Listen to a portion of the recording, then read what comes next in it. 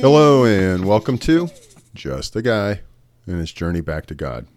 So today we're in Psalm 69, and it's going to be the last psalm of the year because I want to get into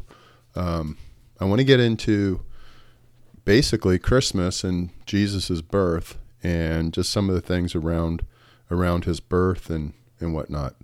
But Psalm 69 is a little bit long, and it also represents and is considered to be a depiction of Jesus in a lot of ways. So there's a number of scriptures that are tied to it.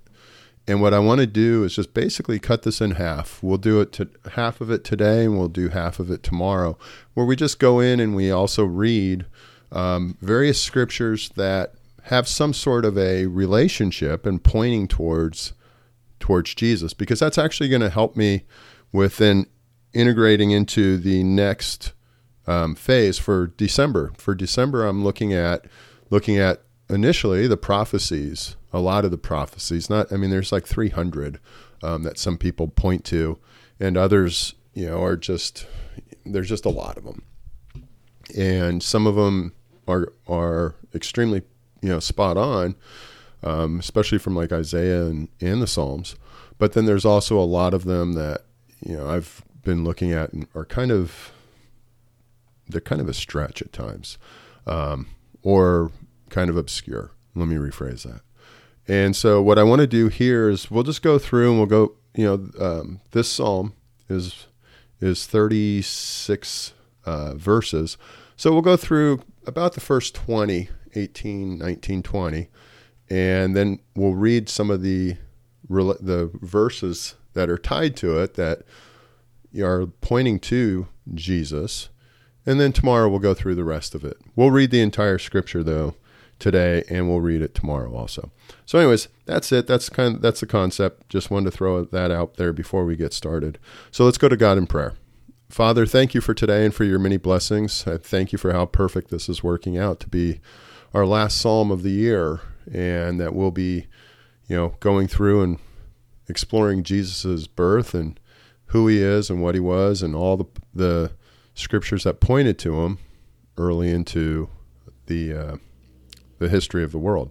So, Father, I just pray as we go through this and as we read today that, like always, that you would be the one that we hear, that it wouldn't be me, it wouldn't be my thoughts or my ideas or from any other man, but that it would be you that we hear. So, Lord, I just pray that as we go through this, our hearts, our minds, and our spirits be completely open to you, that we would grow closer to you and be able to love you completely with our whole heart, our whole soul and being, and then we can love our neighbor as ourselves. So, Father, I pray and I lift up this reading and this time to you. It's in Jesus' name. Amen. So let's just go ahead and jump on in and go through and start reading Psalm 69, verse 1. Save me, O God, for the waters have come up to my neck. I sink in the miry depths where there is no foothold. I have come into the deep waters. The floods engulf me. I am worn out, calling for help. My throat is parched. My eyes fail, looking for my God. Those who hate me without reason outnumber the hairs of my head. Many are my enemies without cause, those who seek to destroy me. I am forced to restore what I did not steal. You, God, know my folly. My guilt is not hidden from you. Lord the Almighty, may those who hope in you not be disgraced because of me. God of Israel, may those who seek you not be put to shame because of me. For I endure scorn for your sake, and shame covers my face. I am a foreigner to my own family, a stranger to my own mother's children. For zeal, your house consumes me, and the insults of those who insult you fall on me. When I weep and fast, I must endure scorn. When I put on sackcloth, people make sport of me. Those who sit at the gate mock me, and I am the song of the drunkards. But I pray to you, Lord, in the time of your favor. In your great love, O God, answer me with your sure salvation. Rescue me from the mire, do not let me sink. Deliver me from those who hate me, from the deep waters. Do not let the flood waters engulf me, or the depths swallow me up, or the pit close its mouth over me. Answer me, Lord, out of the goodness of your love. In your great mercy, turn to me. Do not hide your face from your servant. Answer me quickly, for I am in trouble. Come near and rescue me. Deliver me because of my foes. You know how I am scorned, disgraced, and shamed. All my enemies are before you. Scorn has broken my heart and has left me helpless. I looked for sympathy, but there was none, for comforters, but I found none. They put gall in my food and gave me vinegar for my thirst. May the table set before them become a snare. May it become retribution and a trap. May their eyes be darkened so they cannot see, and their backs be bent forever. Pour out your wrath on them. Let your fierce anger overtake them. May their place be deserted. Let there be no one to dwell in their tents. For they persecute you, wound and talk about the pain of those you hurt. Let's redo that one. Verse 26. For they persecute those you wound and talk about the pain of those you hurt. Charge them with crime upon crime. Do not let them snare you in your salvation. May they be blotted out of the book of life and not be listed with the righteous. But as for me, afflicted and in pain, may your salvation, God, protect me. I will praise God's name in song and glorify him with thanksgiving. This will please the Lord more than an ox, more than a bull with its horns and hooves. The poor will see and be glad. You who seek God, may your hearts be live. Or may your hearts live. The Lord hears the needy and does not despise his captive people. Let heaven and earth praise him, the seas and all them that move in them. For God will save Zion and rebuild the cities of Judah. Then people will settle there and possess it. The children of his servants will inherit it, and those who love his name will dwell there. So there's a lot there. It definitely is a prayer of desperation. David is in trouble. So as I go through and I was reading the John MacArthur Bible commentary about chapter 69. It really struck home as to how much David is always in trouble, and he's always turning to God. David did not have this peaceful, easy life. David had a life full of challenges. Even though he was the greatest king of the Jews, he had a lot of issues. And if David can, even though he's a man after God's own heart, then I'm going to probably have a lot of challenges and issues too. Life isn't going to be simple for me, but thank God there's David, who's there to give me the example that when all else is going crazy, when everything is going against me, he's there to show me who he is, or who God is, and how to reach out to God, and that I'm not alone or unique in my trials. Even when he sits there and says one comment where he talks about, I have to provide recompense, or basically pay back things that I didn't even steal. But what that would actually indicate to me a little bit is that maybe there were times when he stole, right? So, it's one of those situations. And another one, he's like, people are making fun of him as he's weeping and fasting, and he's having to deal with the scorn of people. He puts on the sackcloth and people mock him. Drunkards sing about him. And, I think about when I weep, when I'm truly upset, am I putting on my sackcloth? Am I on my hands and knees praying to God as David was? I'd have to say no. So let's go through and look at this a little bit. Let's look at some of the scriptures.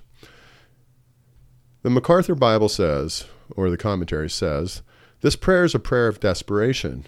David realizes that because he is hated by others, he must be killed, that he may be killed.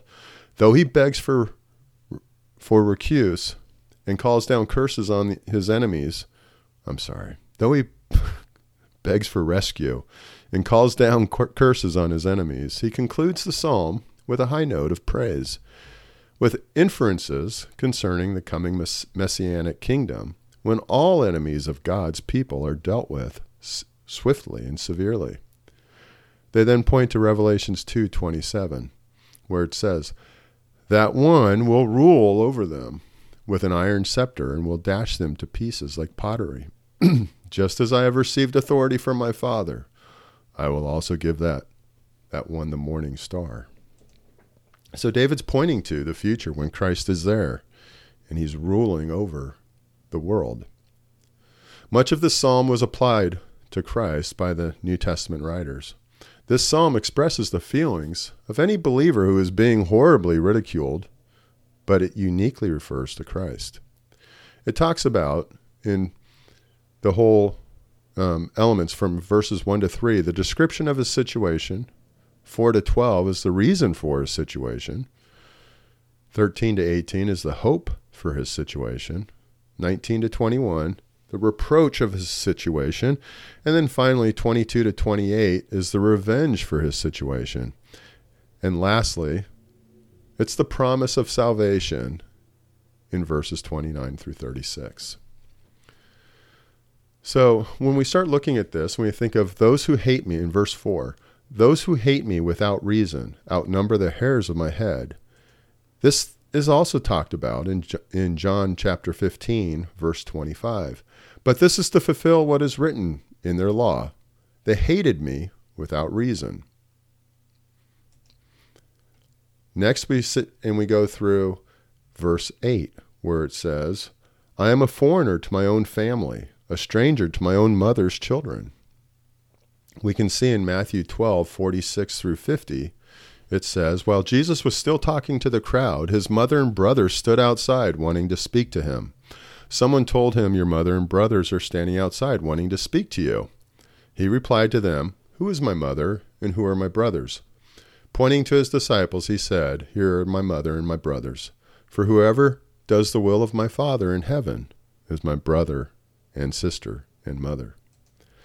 They also point to, and it's referenced in John 7:3 through 5, Jesus' brothers said to him, "Leave Galilee and go to Judea, so that your disciples there may see the works you do. No one who wants to become a public figure acts in secret. Since you are doing these things, show yourself to the world." For even his own brothers did not believe in him. Going on to verse 9, it says, "For zeal for your house consumes me, and the insults of those who insult you fall on me." That's referenced by the New Testament authors in John chapter 2, verse 17. His disciples remembered that it is written, "Zeal for your house will consume me." And then also in Romans 15, verse 3, "For even Christ did not please himself, but, as it is written, the insults of those who insult you have fallen on me."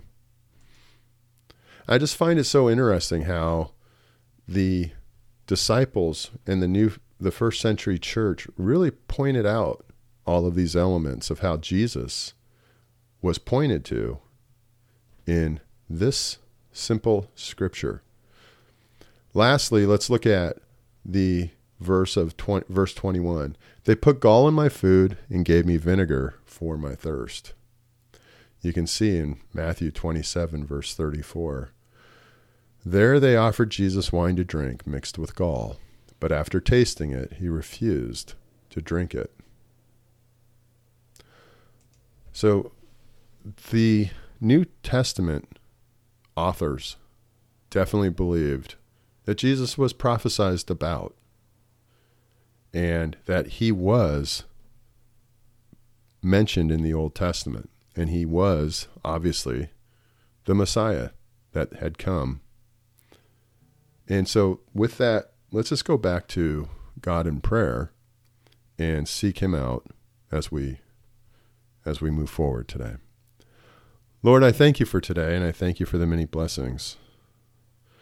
I'm grateful for this upcoming time when we get to worship and reflect on your coming, how you became a man, a baby, and were prophesied about. This was all part of a plan that God had from the beginning, just as he had a plan in place for me and everyone else. So, Father, I just thank you for this time. I pray that our hearts and our minds would be opened.